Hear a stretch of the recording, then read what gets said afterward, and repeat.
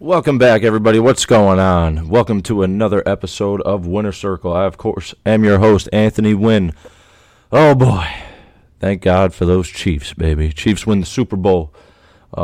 They beat the Philadelphia Eagles. Let's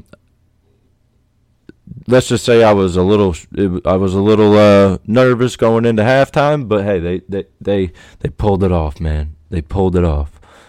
So I'm happy about that. Thank you, Chiefs.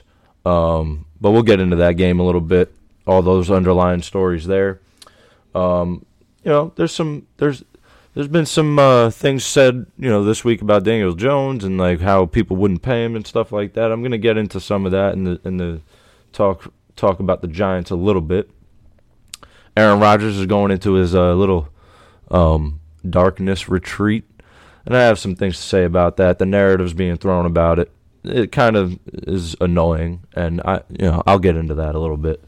MLB spring training technically, officially started. I mean, there hasn't been any games yet, but pitchers and catchers reported, and let's go, baby. New Major League Baseball season about to come up. They got a bunch of new rules that are being put in place this year, so I'll get into some of those and the inner workings of that a little bit from what I've seen so far. Get into some of the major rule changes that we'll see this year. And I'll get into the Yankees and the Mets a little bit. So, what do we think about the teams going in? There's been some things happening with the Yankees as of late. You got Montas being out for the year. Get into how crappy of a trade that was by Cashman. All the Pacoda numbers coming out, win projections, Mets, how they look. Yeah, let's go, baby. Another baseball season is about to begin, and I'm hyped about it. It's a little weird, though, because this is now going to be the first weekend with no football.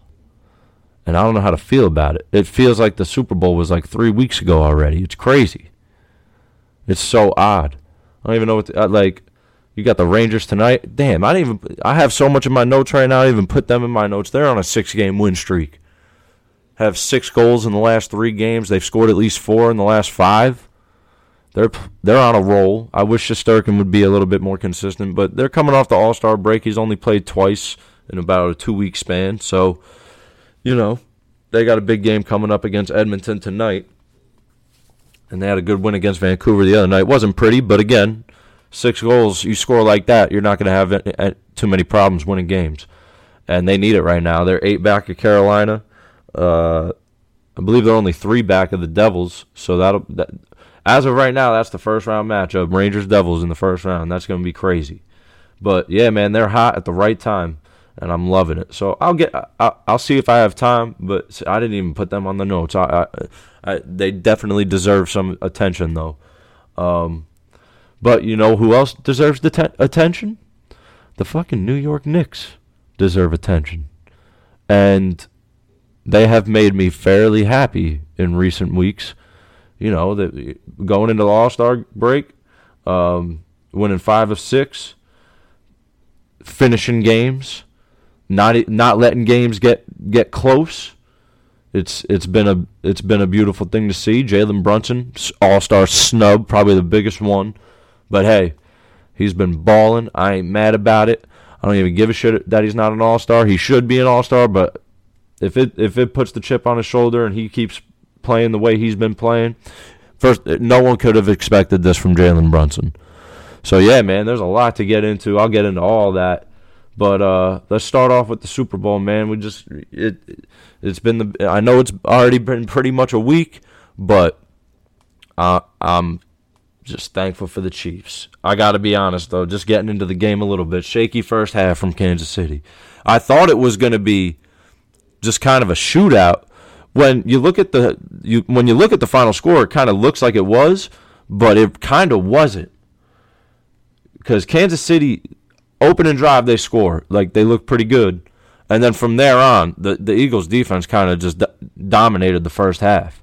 And offensively for the Eagles, they couldn't be stopped in the first half. Jalen Hurts played great in that game. He really did. And I can't tell. How many times did they fucking QB sneak in this game? And it worked every time. That's probably the only team in the league that can QB sneak on like a 4th and 2 and probably get it. It looked like they were getting 3-4 yards on every sneak. Man, it was a shaky first half for the Kansas City offense, though. And it had me nervous. And the way the Eagles offense was playing, I was very concerned. But to me, take away everything, the biggest play of the game was the fumble recovery for a touchdown. You finally get some type of pressure on Jalen Hurts, and you made him scramble out of the pocket, and it slipped out of his hand, and he fumbled the ball. That ended up being the only turnover of the game, and the Chiefs took it in for a touchdown. If it's not for that, the Eagles are up 24-7 at halftime, and it's a way different game. I mean, look, even if it's 24-7, you still can't count Patrick Mahomes out. I mean, there's been countless occasions, 24-14, down 10, 20-10, and going into the fourth quarter in the Super Bowl, down 20-10 against the 49ers, won that. Down 24-0 in the first half against Houston that year in the divisional round, won that. I mean, you got to give this dude credit. He doesn't fold. So, I was nervous. That's all I had to say. I was nervous. And then Kansas City. I mean, like, they come out in the second half and you think, like, look, they're probably going to have to score on their first drive if they want a shot here. Because the way the Eagles defense and offense was playing, for that matter, the offensive line was controlling that game. And while there wasn't many rushing yards, Jalen Hurts had all day to throw the ball, and they tore you up in the first half. And so you had to think, if you're Kansas City down 10, having the ball after half, you have to score on that first drive. So what'd they do? They go right down the field, score on the first drive, and it was just open season from there. Kansas City had 4 possessions in the second half. The only reason they didn't score 4 touchdowns is because they didn't want to on the last one. Jerick McKinnon was on his way to the end zone when it was tied at 35, with probably a little less than a minute left, and he slid. Thankfully, you could tell I was watching the game, I remember, and I'm screaming at the TV, "Go down!" I'm screaming at him, "Go down!" And it looked like he was about to go in, but to his credit, he didn't go down. He didn't go in. Look, it was a great game, but the Eagles got outplayed in the second half completely. Like, I don't know whether it was coaching adjustments at halftime. I don't know if it's the extended halftime, because you have the halftime show, which was great, by the way. I love the halftime show. Rihanna did really good. But look, man, they just came out and dominated in the second half. And again, 4 possessions. They scored on all 4. I mean, they settled for the field goal at the end, but that was the game winner. Only gave Jalen Hurts, I think, 8 seconds to throw a Hail Mary, which was short as shit, by the way. But I'm not going to shit on Jalen Hurts. He played an outstanding game and literally got paid at that game, because they're about to sign him to a crazy deal, and they should. But look, at the end of the day, what I take out of this is I'm just glad I don't have to deal with any obnoxious ass Philly fans for the whole entire offseason. I'm thrilled about it. I mean, it took 2 days, but my friend of mine that's a Philly fan, Bo, he texted me. And he was like, all right, talk your shit. I didn't even talk my shit, man. Because not for nothing, they did kind of smoke the Giants. So I didn't really even talk shit. He knew I was rooting for Kansas City because I fucking hate Philly. And I talk shit about the fans a little bit. Fucking crybabies. And look, I know some of y'all are wondering, he's not going to get into the flag at the end of the game.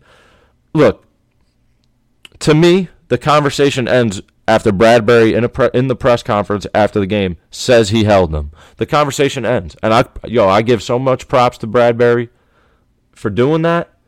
And I'm going to get into Juju Smith-Schuster, who's the wide receiver that got held on that play. That fucking idiot. But I'll get into that in a second. But I give so much credit to Bradbury. For me, all you Eagles fans can cry about how that time, they shouldn't have called the flag. They weren't calling it all game. And I understand the whole consistency argument because, even at any level as a player, all you want for the refs to do or be consistent. Well, look, I understand. I understand all that. And you can be frustrated all you want. But the second that the dude that held the guy comes out and says he held him, the conversation for me, it ends right there. It ends right there. I'm not even going to waste my time on it.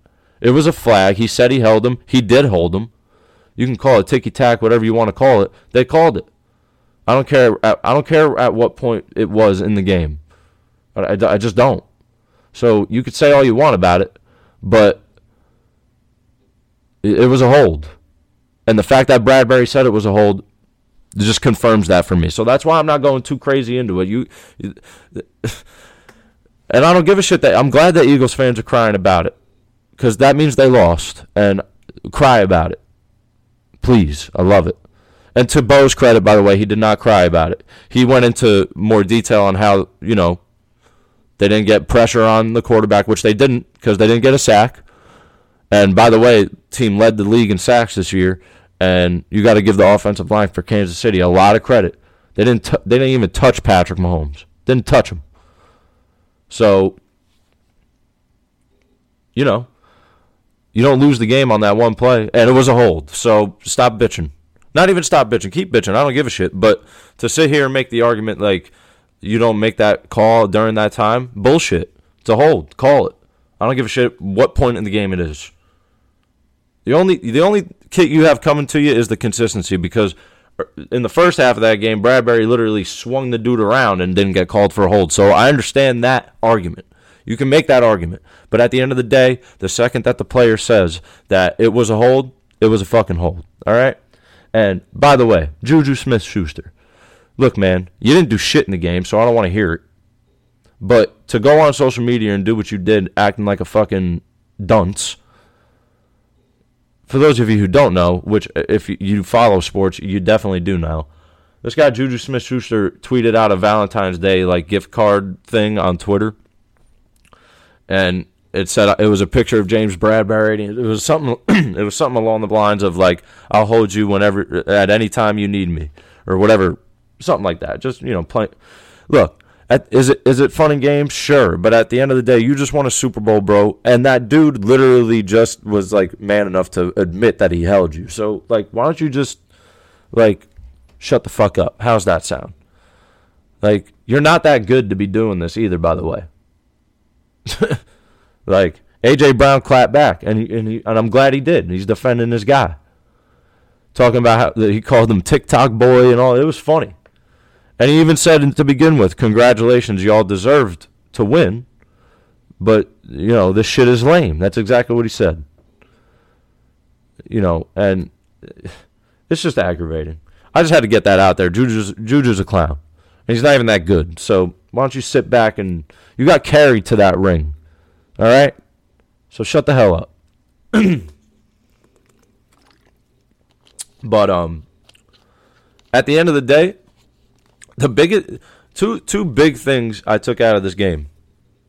One, I'm glad the Eagles lost, and I'm glad the Eagle fans are miserable. That's one. You can call me whatever you want. I'm glad they're miserable. Two, the Kelsey brothers are probably my favorite guys in the league. The two of them both. Just, the whole storyline, first brothers to play each other in the Super Bowl, all that fun stuff. But, man, they're great. They're great. The way they get emotional about how, their mom was, the center of attention for the entire week. It was the humility for Jason to congratulate Travis. That shit's cool, man. And Jason literally said to him, fuck you, congratulations, on the field. But, the moments that they had with their mom, and if you haven't seen it, I recommend you go watch it. You will definitely cry. But it is an awesome moment. And, they have their podcast, New Heights, and it's a great podcast. I recommend you listen to their podcast. They're very entertaining, both of them. But, they get emotional talking about it, but it's a really cool thing to see. Their story is great. And, Trav's a partier. You could tell he's like a mini Gronk in that way. But and you could tell Jason's kind of like the stabilizer of the whole thing. Like, the story's crazy. Like, Travis, they both went to Cincinnati in college. Travis got kicked off the team because he was doing stupid shit, and Jason, like, kind of lobbied for him to the coach, got him back on the team, turned into a tight end. He did play quarterback at first, Travis did. It's a crazy story. You guys should go, look that up. It's nuts. And it was cool, man. It was just cool to see, like, that whole interaction play out. You know what I mean? So, yeah, look, at the end of the day, Eagles lost, and I'm thrilled about it. Good job, Chiefs. Let's get into more of the personal teams, all right? Let me get into some Giants here. And I'm just going to kind of they still got to sign Jones. And look, the offseason just started. Like, there's time for all of this. And, what are they going to do with Daniel Jones and Saquon and all that stuff? But I kind of want to just address one thing that I've been hearing all week on all these shows and stuff, and just Giants fans calling in, people calling in. Excuse me. Look. With the numbers coming out, talking about how, Jalen Hurts is going to get $45 million a year, all that shit. What are we going to pay Daniel? Look, I heard a lot of people come over the radio talking about how they don't want Daniel Jones. They'd rather draft somebody, blah, blah, blah, blah, blah. Look, getting a free agent, I don't even know how we do that. Where are you going to go? All these guys... I'd rather have Daniel Jones over most of the guys in free agency. Okay, just being honest with you. But the thing that I'm not understanding is, look, there's a market for quarterbacks, bro. If Daniel Jones don't sign with the Giants, he's going to sign somewhere. Someone will pick him up at whatever the number is. For me, you got to start negotiations where the franchise tag is, and that's what, $32.5 a year. The exclusive franchise tag is $45 a year. So, what do you want to do there? Exactly. So, you got to figure out what you're going to do. What I think is going to happen is they're just going to tag him and try to sign Saquon. And I'm not sure if I love that. But back to my original point. This narrative going around like not wanting Daniel Jones, I don't know why you wouldn't want him. First of all, he finally has good coaching. And, oh, by the way, I don't know if you guys have noticed, but Mike Kafka, who's the offensive coordinator, and Wink Martindale, who's the defensive coordinator, were both finalists for head coaching jobs after 1 year of being the Giants coordinators. Both of them were finalists. Now, thankfully, they didn't get picked up because I think this is being very underrated. Another year with Daniel Jones with the same system that has succeeded with zero talent around him other than Saquon Barkley and a few pieces on the O-line, which showed, by the way. Another year under this system, you got to think they're going to go out and get free agents. They're going to get a wide receiver in the draft. They're going to do all of this, okay? And to sit here and, like, forget what happened this season so quickly, I mean, the dude, you could tell from week 1 on, the team just got better and better and better and better. And they had injuries. Their receiving core was depleted. You had nobody that you thought you were going to have on the team playing. Richie James did not come into this season thinking he was going to be the slot receiver for this team. Isaiah Hodgins got picked off the practice squad in Buffalo in like the middle of the year. Okay? Kenny Galladay didn't see the fucking field. Sterling Shepard gets hurt in the first, I think, second week. Then you get Wan'Dale Robinson. The game he literally breaks out and has a 100-yard day. Tears his ACL, out for the rest of the season. Okay? All the guys you thought you were going to have weren't there. Let's not forget that. Did you beat crazy good teams? No, you didn't. But this team was also didn't see a day over 500 for 5 seasons. Okay? Never a 1-0 start ever in 5 seasons. Okay? This team went to the playoffs and won a playoff game on the road. And oh, by the way, Daniel Jones was great in that game. You can talk to me all you want to talk about, it being Minnesota's defense, and look what he did against Philly. The talent gap between the two teams was infinite when they played against Philly, okay? Philly went to the Super Bowl and lost by 3 points. All right? Minnesota was going to get thumped by Philly too. So let's just chill with that. I just don't understand it. Look, most of the Giants fans, I think, that have a brain, understand what we have right now, and they know it's a good thing if we can just build around this. And Kafka staying is a huge deal. Martindale staying is a huge deal. Okay? At the end of the day, it's Brian Daboll's team, but Kafka was calling plays. The dude had zero talent at the wide receiver position and won a playoff game. And had a meaningless Week 18 game. Come on, man. The coaching means something. And when they get talent around this dude now, I just didn't understand it. That's all I have to say about that. All the machinations of the contracts and what's going to happen, like what are they going to do with Saquon? I think they're going to do their best. It sounds like they're trying to get both of them back. And I think that's great. How they do it, will I be happy with how they do it? I don't know. But look, man, at the end of the day, I trust this GM and I trust this coach. So they're going to do what they got to do. One more thing on the football front, okay? And it has to do with Aaron Rodgers.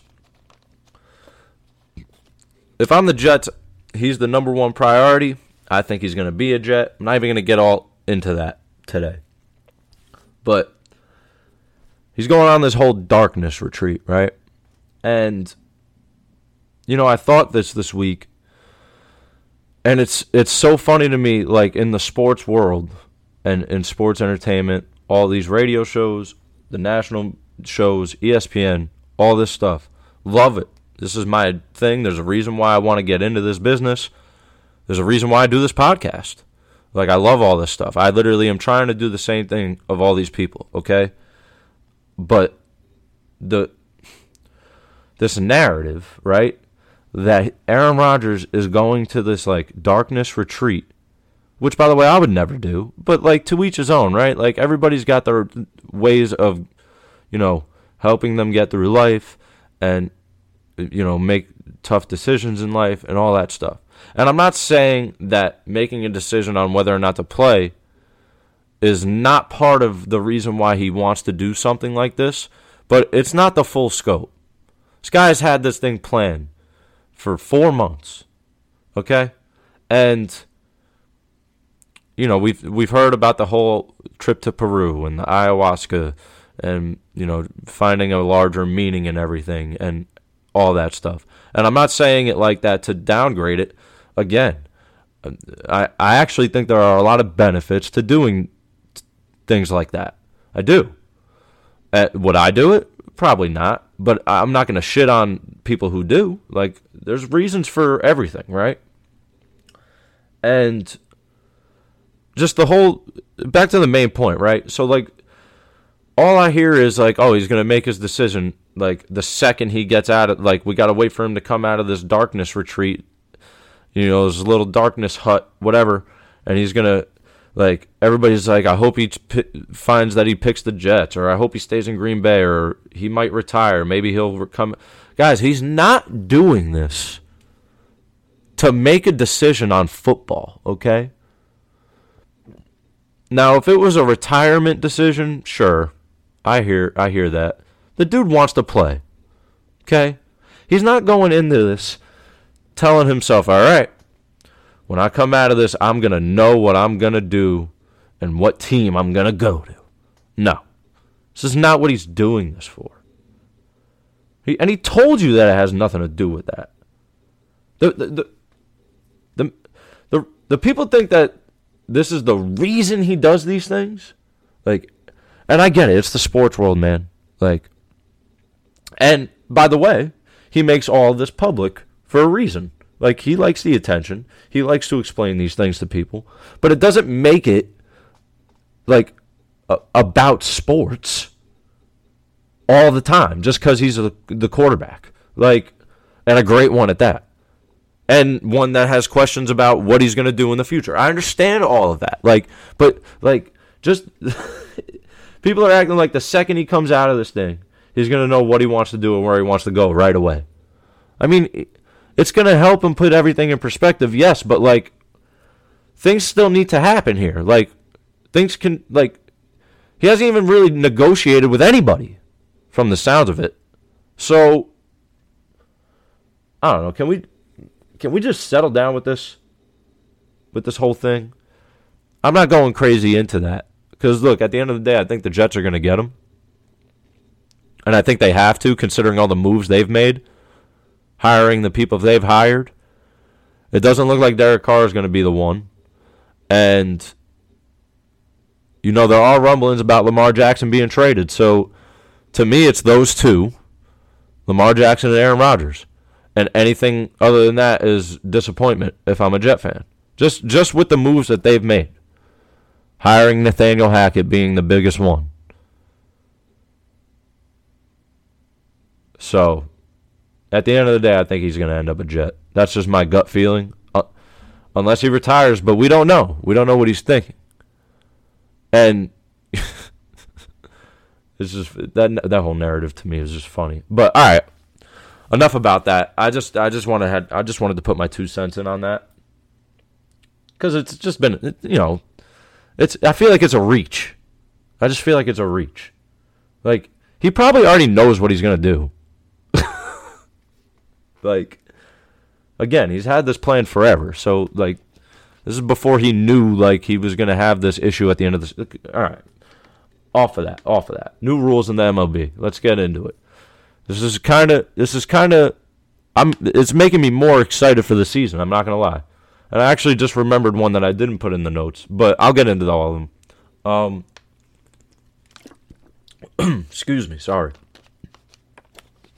My throat gets so dry sitting here talking. I need to get a freaking co-host, man.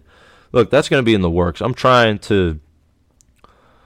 It's been hard because I don't have a lot of time, but I'm trying to like figure out a way to like do this. I've been talking to my boy OJ back home. You know, he does his own podcast. With another friend of mine who I haven't spoken with in a long ass time, Julio. They do a podcast. Damn, what was it called? I feel bad now for forgetting it. I've been messaging him back and forth. It's Podcast del Sol on YouTube. So I recommend that. They talk about a bunch of New York sports, but they talk about a bunch of things. But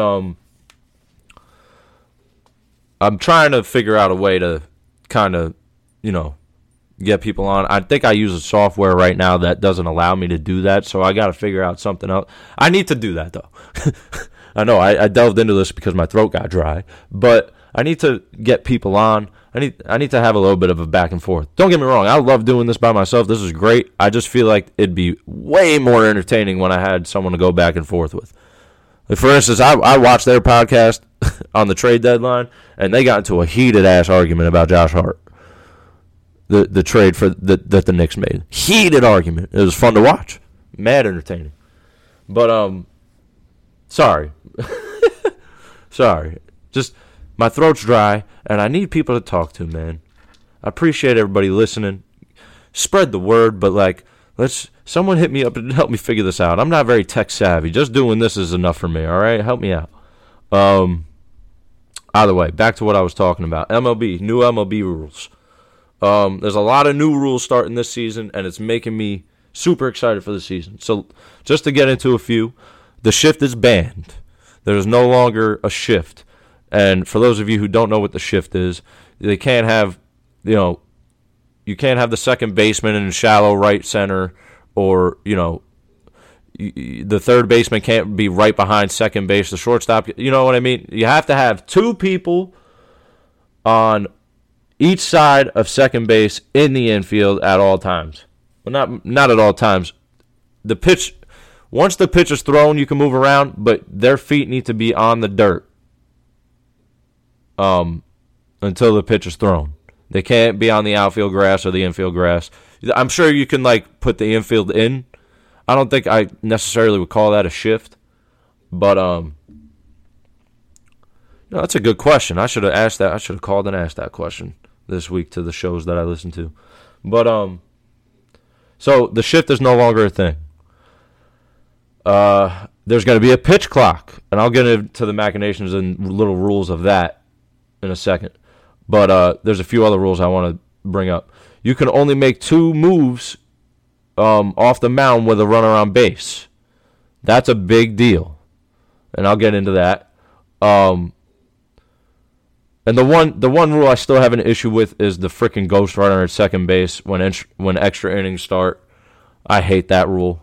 But yeah, no, the shift no longer being a thing is going to be huge. I mean, how many times when they put the shift on, and by the way, the shift, it's not a managerial thing. People are getting numbers thrown at them by specific players that hit the ball a specific direction, and they shift the players over to have more people in those spots so they can make an out. It's just, it's strategic. Not really, though. It's kind of an advantage, and it takes away from the athleticism of the game. So I think that's one thing that will be back. How many times do you want to watch a game and just, a dude hits a freaking piss missile right up the middle, and the third baseman is standing right behind second base, and it goes right to him? I mean, you want to see these guys making athletic-ass plays, diving for the ball, off one knee, throw to first, quick throws. That's way more entertaining to watch. So you're gonna get that with the banning of the shift. And pull hitters who hit in one direction more often than another are going to get very benefited from the shift. Specifically for the Yankees, Anthony Rizzo, it's going to be huge for him. But that's neither here or there. That helps out the hitters. Look, I think it's just going to make it more fun to watch. You're going to see more great plays defensively, and it's going to be cool. So I love that they banned the shift. The pitch clock. Now, I want to look this up a little bit more because, let's see, new pitch clock rule. For those, they really want to shorten the game. So that's the goal here. And they tried this in the minor leagues first, and It dropped the time of the game to an average about 2.5 hours, which is awesome. Because what's the biggest problem with baseball right now? They're fucking long as shit. Don't get me wrong. I love watching Red Sox-Yankees, the most storied rivalry in baseball. Trust me. I love those series. I love those games. For me personally, as a Yankee fan, I could sit and watch those games. And as a baseball fan, I can do it. It's easy for me. But they are long. A lot of these games are long. Who wants to sit there and watch a game for 4.5 hours? Not a lot of people. So if we can mitigate that, and, what is that? What's the cause of that? I mean, you got pitchers stepping off the mound, making throws to first, having really long and just winded wind-ups and just crazy long deliveries, taking time, batters stepping out of the box, a whole shit ton of reasons. And there's rules for both the pitchers and the batters for these pitch clocks. So I'm going to get into it.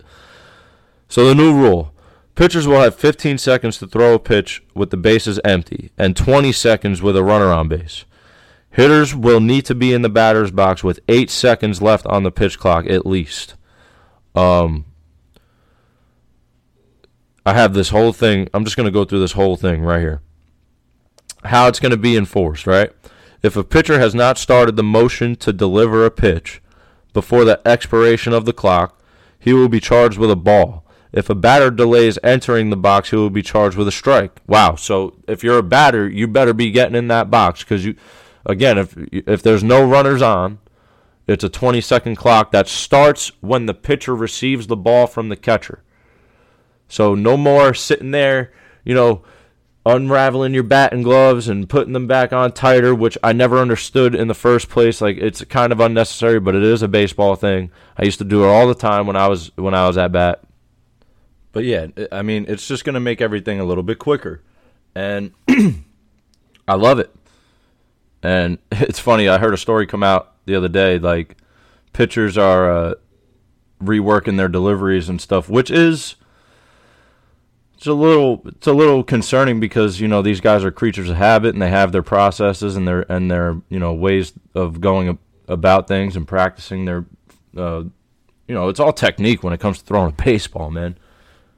That's you got to be strong, yeah, but like a lot of the time, like these pitchers, they're throwing 95, 96, 97 miles an hour because of, the way they throw the ball. So, that's a little bit of a cause for concern, I guess, if but at the same time, it's going to make everything move quicker. And so that's kind of what you want to see. So that's another, I got to go back to this page here. I'm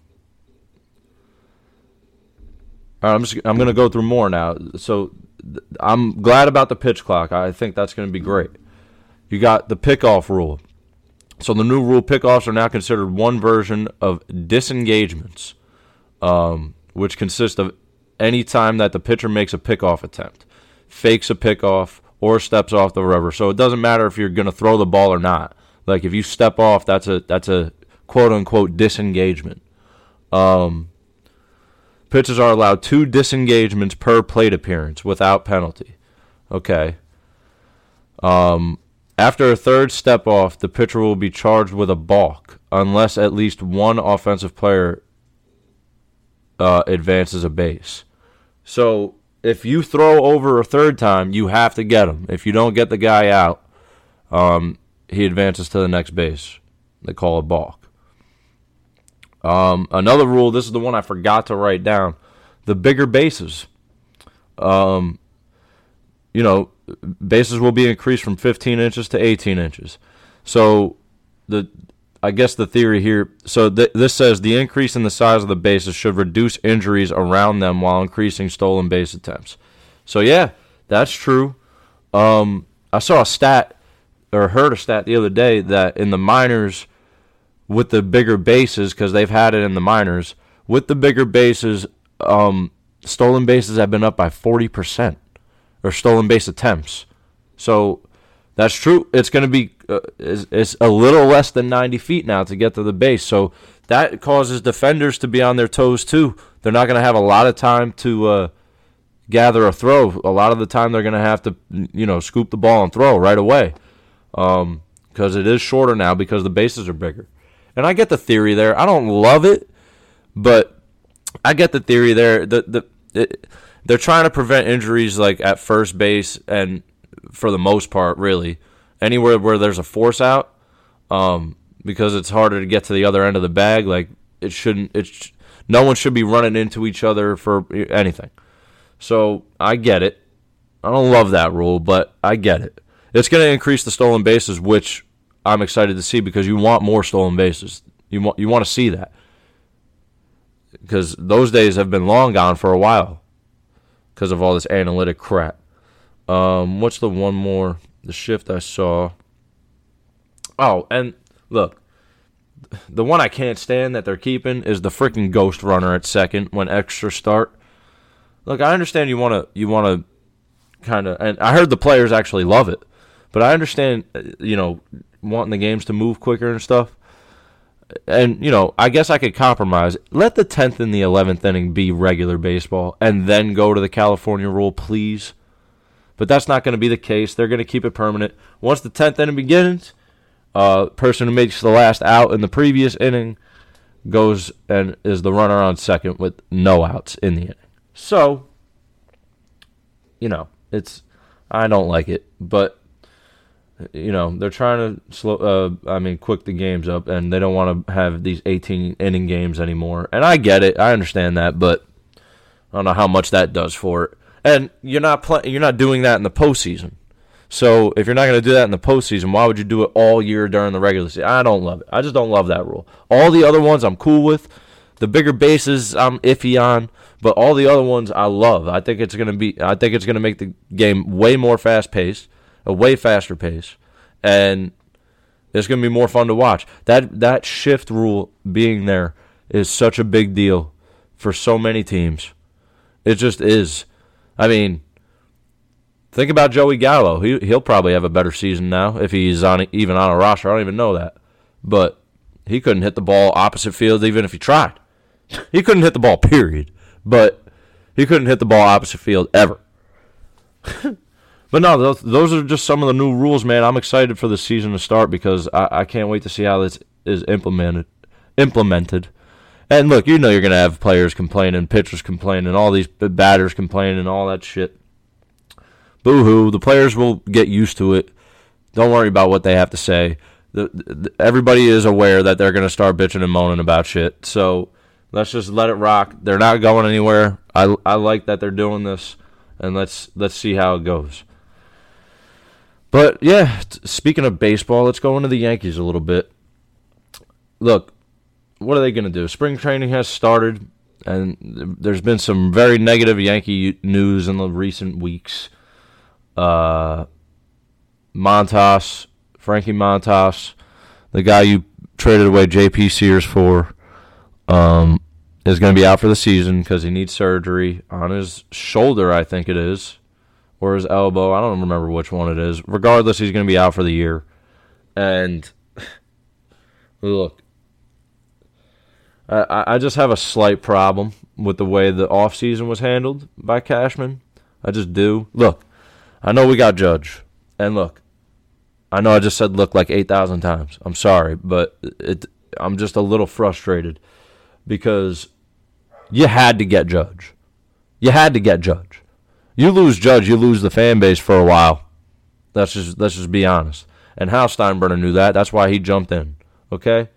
But you had to get Judge. And look, this is the biggest issue I have with this team is that the lineup is essentially the same. It's the same lineup. You didn't do anything in left field. That's another thing, by the way. That Benintendi trade ended up being a bad trade, too, because you had him for like a month, and then he got hurt. So, I mean, I think you kind of regret not signing him in the offseason. That's just my personal opinion. I know he was asking for a lot of money, but you're going to roll out Aaron Hicks. I mean, are we really going to do this right now? We're going to roll out Aaron Hicks. And the biggest problem I have with this team is that they just don't admit their mistakes. Brian Cashman is so stubborn. This guy is talking up Donaldson, and all you're going to hear about Donaldson is how he's got Rob Fur, Gold Glove, blah, blah, blah. Great defender, wonderful. Dude can't hit the broadside of a barn.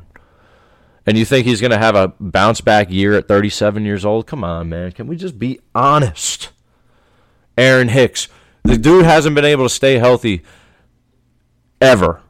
And we think that he's going to have a bounce-back season. This is ridiculous. You don't even know who your shortstop's going to be.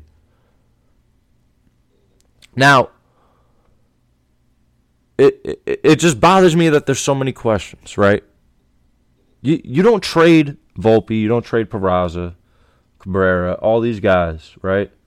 And we saw a piece of Peraza and Cabrera. A piece going into the end of last year. And let's be honest, they weren't going to thrive in the postseason. I mean, look at the position they were put in. So, this is my thing. We sit here and we don't trade for Luis Castillo. We settle for Montas and get rid of a good pitcher in J.P. Sears, which, by the way, would much rather have right now instead of Montas, considering Montas isn't. We're probably not going to see him ever again as a Yankee. Let's just be real. Okay? So, the fact that you did that trade and we don't know who our shortstop's going to be, and you had options there. And so we don't do the trade because you don't want to get rid of these guys. I don't care. This is the problem I have with Cashman. He brings in Isaiah Kanafalefa, and it look like Kanafalefa doesn't even want to be here. He requested a trade, and they're probably not going to do it because they don't know what they're going to do at shortstop, which bothers me because you saw Peraza and how well he played defensively. I don't care what you need to give these. You need to commit to these guys. You commit to them by not trading them all the time, but when do we ever see them? Let's just run through the list, okay, of the stubbornness of Cashman. The handful of names that were untradeable. Clint Frazier. Where's he at? We don't even know. Andujar. Rookie of the Year Andujar, who should have, I think he won Rookie of the Year. If he didn't, he was second. I know he was. Where's he at? We just bought him out. Where's it? Greg Bird. You can't help that he got injured. Damn, DiPietro went through it this morning. Fuck, there's more names. All these untradeable assets at the time, and look where they're at now. Gleyber Torres is one of them too, but he's at least still playing. Gary Sanchez. I mean, we were just stubborn, man. Admit the mistakes. Fix them. And you not committing to these guys. You can't bring these guys up. If they make this team, they have to play. If Peraza or Volpe makes this team, they have to play. You can't put them on the bench for 3 games and then play them for 2 days and then put them on the bench for 4 games and then play them for 2 days again. We can't do that. That's going to stunt the growth. I don't give a shit if they start off 0 for 36. I don't give a shit if they go 18 for 36. They need to play, man. I'm tired of them being the ones that hold up the moves that could help us win a World Series every year at the trade deadline, and they don't get on the field. Can we put them on the field? I've been screaming that forever, and we haven't done it. So can we do it? And by the way, I hate the narrative. I want to bring this up too real quick before I get off the Yankees, because I realize I'm 47 minutes in right now, and I still want to talk about the Knicks. I'm not talking about the Mets today. We all know about the Mets, right? Like, we know what they've done this offseason. They're going to be good. Their Pacoda win total, I think, is like, their projected win total, I think, is like 96. I think it's 96. And they're projected to win the division. They're going to be a really good team. They won 101 games last year. I see no change. I see a hungrier team considering how they ended last year, and they have the AL Cy Young Award winner on their rotation now. So you're going to be good. I mean, I have a bunch of things here. You re-sign Nimmo, you re-sign McNeil to 2 very team-friendly deals, great deals. You re-sign Diaz, you got Verlander. We know about the Correa deal falling through, but I don't blame the Mets for that. Not many changes to your lineup. I mean, you still kind of have the same lineup, but you have a good fucking lineup. I mean, you might be missing one bat, but you got the trade deadline too. You guys are going to be fine. Mets are going to be chilling. But back to what I was saying, I just wanted to get into this for a second. I had so much more on the Yankees too. All right, I'm sorry, I know I'm going all over the place, but just Cashman just pisses me off, right? Because just back to some of the things that are bothering me, they acknowledge that they had issues at shortstop and left field, and honestly, third base offensively. And they didn't do anything. Donaldson is going to be the third baseman. It looks like Aaron Hicks is going to be the left fielder. And we don't know what they're going to do at shortstop.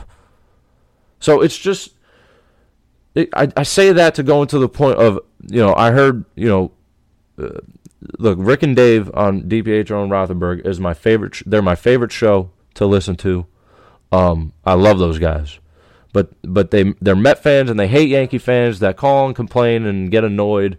And I understand the ones that are unrealistic, but when you got a team that says they're winning or they're building to win not a championship but championships, and they consistently make the playoffs, but they consistently make moves that don't improve the team, and then consistently make excuses talking about how health plays a factor, which I'm not saying it doesn't. But I don't give a shit if Benintendi's healthy or whoever, or LeMahieu's healthy. We're losing that series to the Astros. Maybe it's 6 games instead of a sweep, but we're losing the series. They are just a better team.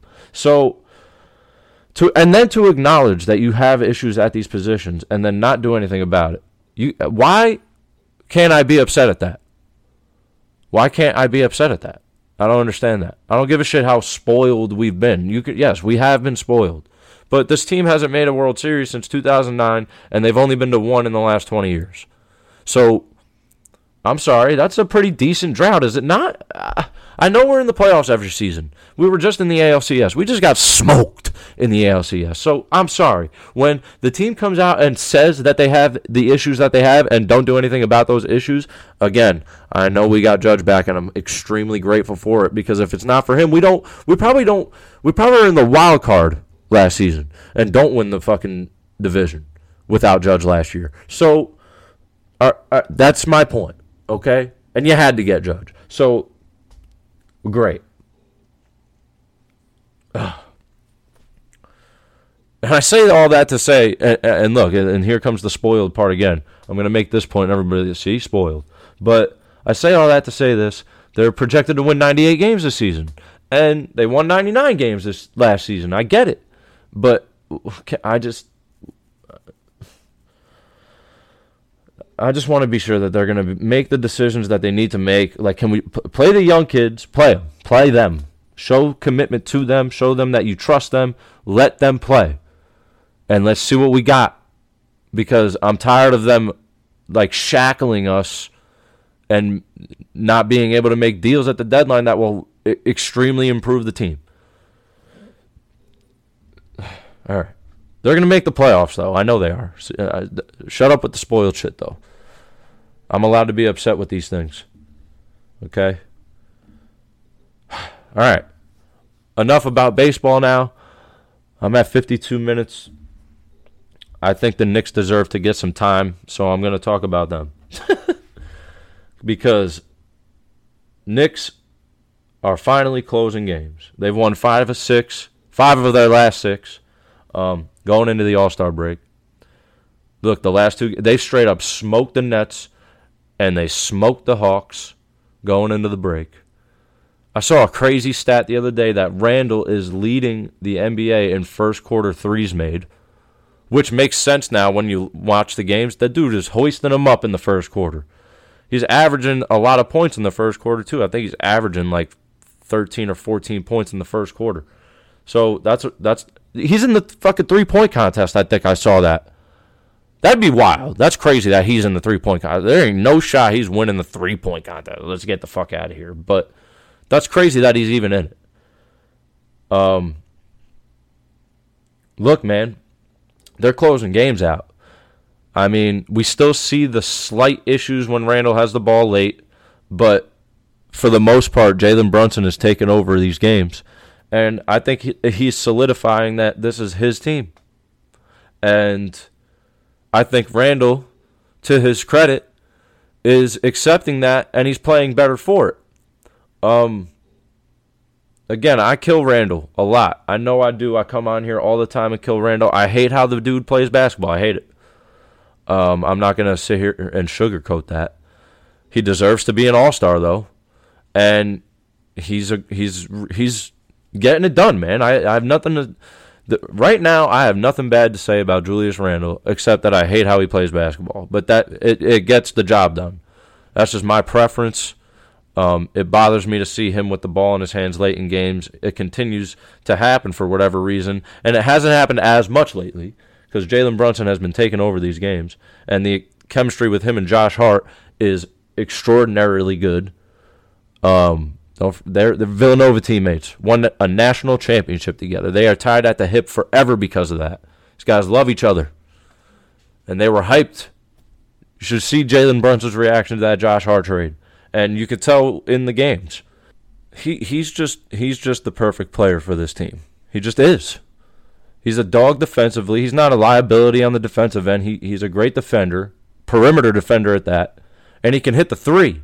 And look, being somewhere you want to be matters.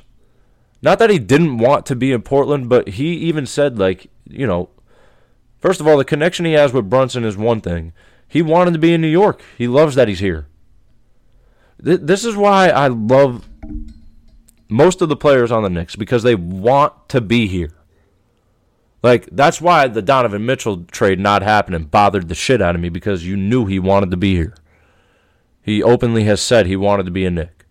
So, look, at the end of all of this, they've been playing freaking great, and the chemistry on the floor has been great. They've been 2 blowouts in a row. They beat the Nets by 18. They just beat the Hawks by 21 going into the break. And it's funny, right? They had a 22-point lead at half against the Hawks. And I got to be honest, I didn't think we were going to hold it, but we did. I think the lowest the league got was 11 points, I saw. It never got to single digits. I haven't seen that from the Knicks at all this year. And they ended up winning by 21. I haven't seen that at all this year, and I've been seeing it the last few games. Look, they're 33-27 going into the break, which is their best record since the 2012 season. That Melo, Jason Kidd, Tyson Chandler, that year. That's their best record going to the All-Star break since then. They're 17-12 on the road, which is great.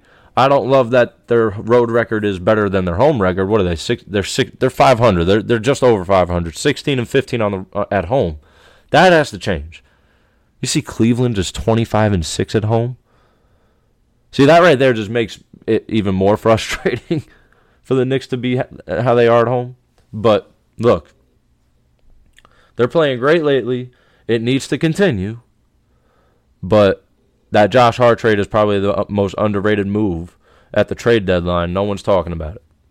And it is showing. Look, if this team can find a way to get to the 6th spot, they're in the 6th spot now, because Brooklyn and Mikal Bridges went off the other night for 45 and beat Miami. So we jumped Miami, and we got the 6 now. At best, I think we can get the 5 seed, man, because I think you're better than Brooklyn. Now, with KD and Kyrie not being there, again, whoever was killing the Josh Hart move needs to, in my opinion, be evaluated by a medical professional. That's just my personal opinion. That move is so good for so many reasons. And look, I think they're better than Brooklyn. I think Brooklyn will fall off a little bit, but I think they'll be in the play-in. They have a good enough team. They just got to figure out the way. Jacques Vaughn has to figure out what they're going to do with that lineup. But yeah, man, the Knicks, they have me feeling good. I am not fully I'm walking up, the steps to the train. I'm walking up the steps. We're next to the train. We're by it. I'm not fully on board yet.